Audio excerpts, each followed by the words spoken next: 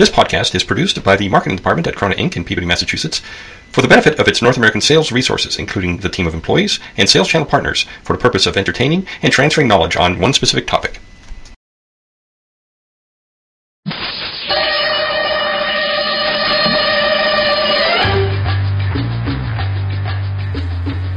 OPTIWAVE 6300C, the best solution for solids level measurement applications.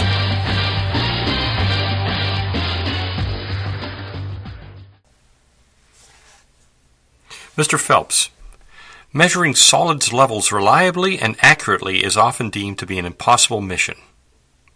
The atmosphere surrounding the vessel is often dangerous because of the potential for explosions. The vessels are often very tall cylindrical silos equating to a very long measuring range. The product itself can have settled so it does not lay flat. It can also be subject to rapid level changes. The open air space inside the vessel can be very dusty. And finally, there's a good chance that there will be a coating of material building on any interior surface, including the level measuring device itself. The level measurement is used for a variety of reasons, including process control, safety systems, or inventory monitoring. Some examples of solids that are needed to be measured include cement, lime, calcium carbonate, fly ash, coal, wood chips, sugar, rice, flour, grains, corn, spices, milk powder, pet food, chemicals, PVC, pellets, aggregate, sand, salt, and the list goes on and on. While manual gauging is still used, most plant operators would rather avoid sending someone to perform the task, given the inherent dangers. So, in answer to the need for measurement instrumentation, several methods have evolved over time. Bin bobs or mechanical gauges are still very popular devices by virtue of their low initial cost and simplicity of design. These are mechanical, motorized level devices that feature a weight at the end of a cable, which in turn is wound around a spool. To measure level, the motor turns to unwind the cable, and the weight which keeps the cable under tension is lowered until it reaches the top of the material in the vessel. At that point, the tension in the cable is sensed to have reduced, and the weight or bob is retracted. The number of spool turns equates to the distance traveled by the weight from the top of the vessel to the surface of the material in the silo. This process effectively emulates a manual gauging process. By simply subtracting the distance measured from the overall vessel height, the result is the level of the product inside. Bin bobs can operate on a timed interval, or they can be triggered on demand. Some applications might have multiple level devices installed in different spots in the vessel in order to provide enough information to average out the measured level throughout the silo, since, as I mentioned before, the product is most often not laying flat. Other continuous technologies that have been applied include contact sensors like time domain reflectometry or RF capacitance, and non-contact ones such as nuclear gauges, ultrasonic, laser, or radar. To greatly simplify the concepts, let me just say that electronic contact technologies sense the level through a change of electrical properties at the point where the probe comes in contact with a different surrounding material. For example, where the probe comes in contact with cement instead of air. Non-contact technologies depend on a reflection of energy from the surface of the measured material. In both cases, there is an emitted signal, and at some point there is a return signal. The time difference between the two equates to the distance traveled. And as mentioned before, if you know the distance, you can easily calculate level. While nuclear gauges are somewhat similar, they don't depend on reflected energy. Rather, most often there is an emitter or a radiation source, and on the opposite side of the vessel there is a sensor or detector. The amount of radiation sensed at the detector is inversely proportional to the level in the vessel. Load cells, which measure the weight of the vessel instead of the level, are also very popular. Now, we haven't even touched on switches, but there are many types of switches which operate on all sorts of principles. Since we don't have the time to dig into all of the methods used for continuous or switch applications, if you want to dig into any of the principles, take a peek at the Wikipedia page titled Level Sensors. For the purpose of this discussion, let's stick to continuous level and specifically radar level.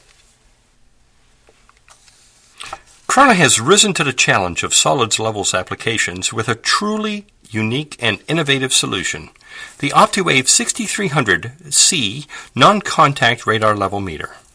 The loop-powered OPTIWAVE 6300C prominently features an innovative egg-shaped drop antenna specifically designed for use in extremely dusty atmospheres with no purging necessary. As mentioned, non-contact radar is a distance measuring device that emits a signal and then processes the distance based on the time elapsed until a signal reflection is sensed. There are physical laws that allow the time delay information to be accurately interpreted into distance depending on the type of signal used and its frequency. For example, if you were to yell down a well, you could readily determine the depth of the water by counting the elapsed time until an echo is heard back.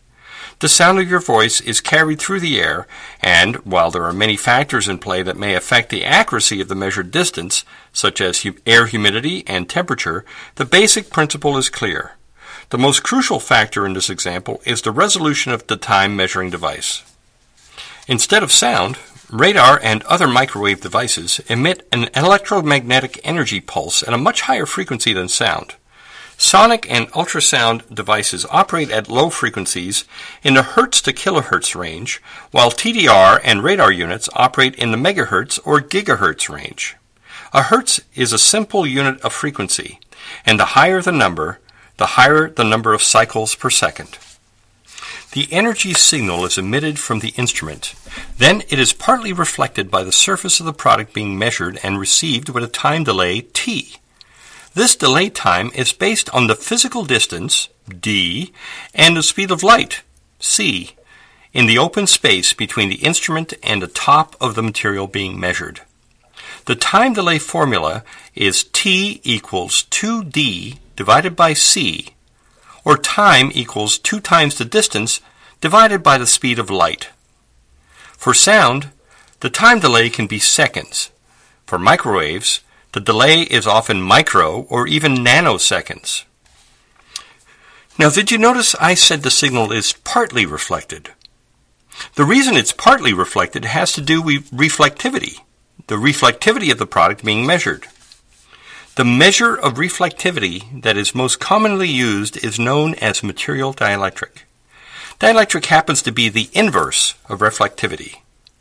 In electronics, dielectric is often used to identify capacitors and insulation materials for things like coaxial cables. A higher dielectric indicates a higher insulation property. Dielectric is also a measured property that helps to gauge how much sound or electromagnetic energy at certain frequencies will be absorbed or reflected by a material. Consider a recording studio, for example. In order to minimize any stray echoes or interfering sound noise, the studio is engineered to have padding on the walls. The padding is of a certain low dielectric material that absorbs sound energy so no echoes can bounce off. On the other hand, a cave made of high dielectric bare rock and water will easily echo any sound for a very long distance, and in some cases the echo will also reflect even more echoes.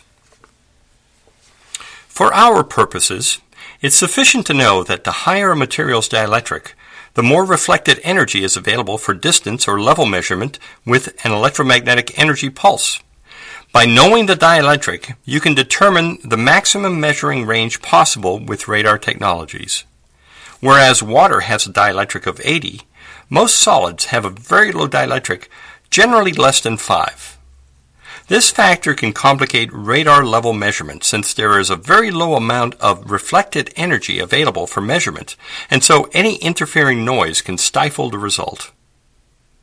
There are 2 basic types of signal techniques. One is pulsed and the other is FMCW. Pulsed radar operates much like ultrasonic and TDR principles, and the yelling down a well example from earlier. You emit a pulse of energy, and you wait for an echo. As you might expect, you have to leave a fair amount of time in between the pulses so you can allow for the echo to be heard or sensed. Conceptually, all you have to do is time the cycle and then convert the time to distance and level. Pulsed radar is very cost-effective, but it is sometimes challenging to use in solids applications. The inherent atmospheric interferences in the silo, in combination with the low material dielectric, make it really difficult to reliably get a reflected signal at the sensor. Because of the cost advantage, however, you will find pulsed radar used in some applications that are relatively simple, such as short-range measurements or wet aggregate. The wetness substantially increases the surface dielectric and makes the reflections much stronger.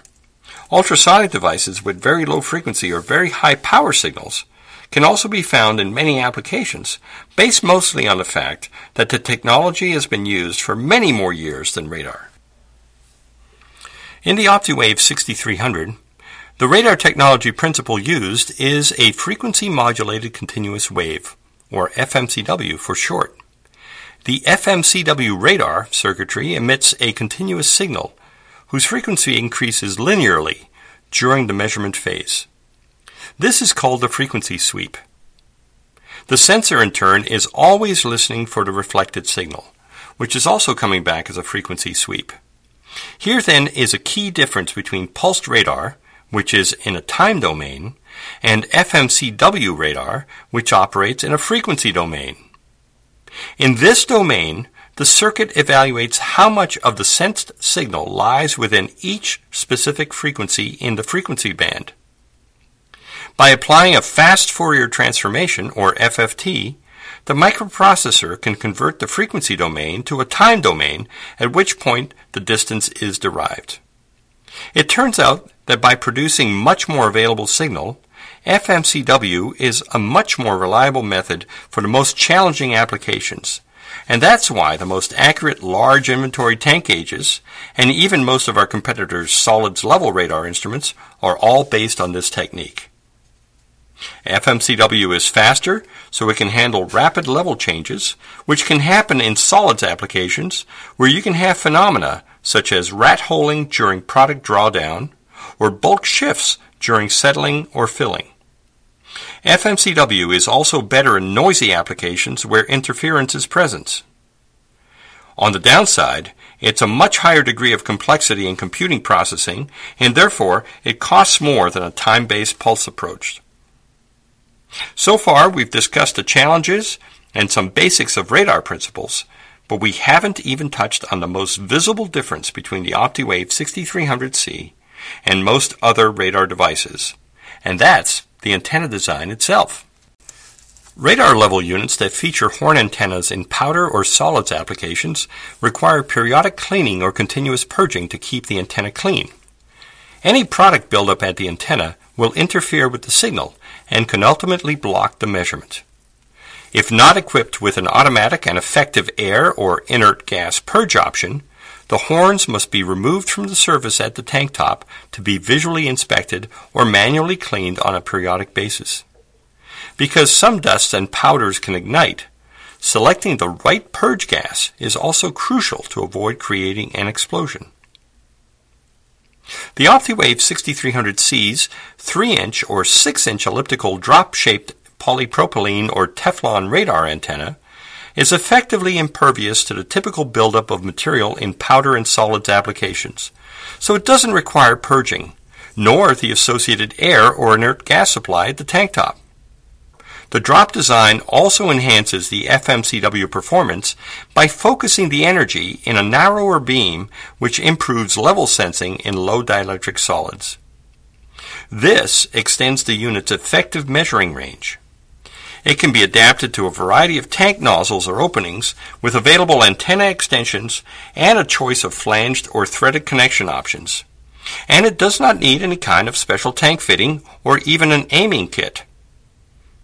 Also on the subject of installation, other level gauges may require AC line power in an often highly explosive area at the tank top. But the OPTIWAVE 6300 can measure safely and reliably with just loop power. Incidentally, The drop antenna was developed after years of research at a specialty laboratory at the Ruhr University Bochum, which is located in Germany, only a few kilometers away from Krona's R&D headquarters. Its shape and construction was the subject of countless hours of testing and optimizing for the purpose of making it the best solution for solids applications. But to make our solution even better, the antenna is also coupled with a dedicated signal processing software algorithm in the OPTIWAVE 6300 specifically for interpreting solids level information. This software enhances the performance where the material is not lying flat and when there is very little available reflected energy. There is no question that measuring solids level reliably and accurately continues to be a big challenge for most plant operators. Now, the technological advances in the OPTIWAVE 6300C have been proven to easily handle those challenges in hundreds of applications worldwide. Mr. Phelps, your challenge, therefore, if you and your team are willing to accept it, is to infiltrate your solids level prospects and convince them that our competitors do not have an adequate product for this formerly impossible mission, and to promote the OPTIWAVE 6300C with its unique drop antenna and special software as the solution they need. This message will self-destruct in 5 seconds. Thanks for listening to this episode of the Krona Product Podcast. If you have any questions or comments, please send an email to info@krona.com and make sure to refer to the specific topic of this podcast. Any suggestions for future topics would also be very welcomed. Thanks again.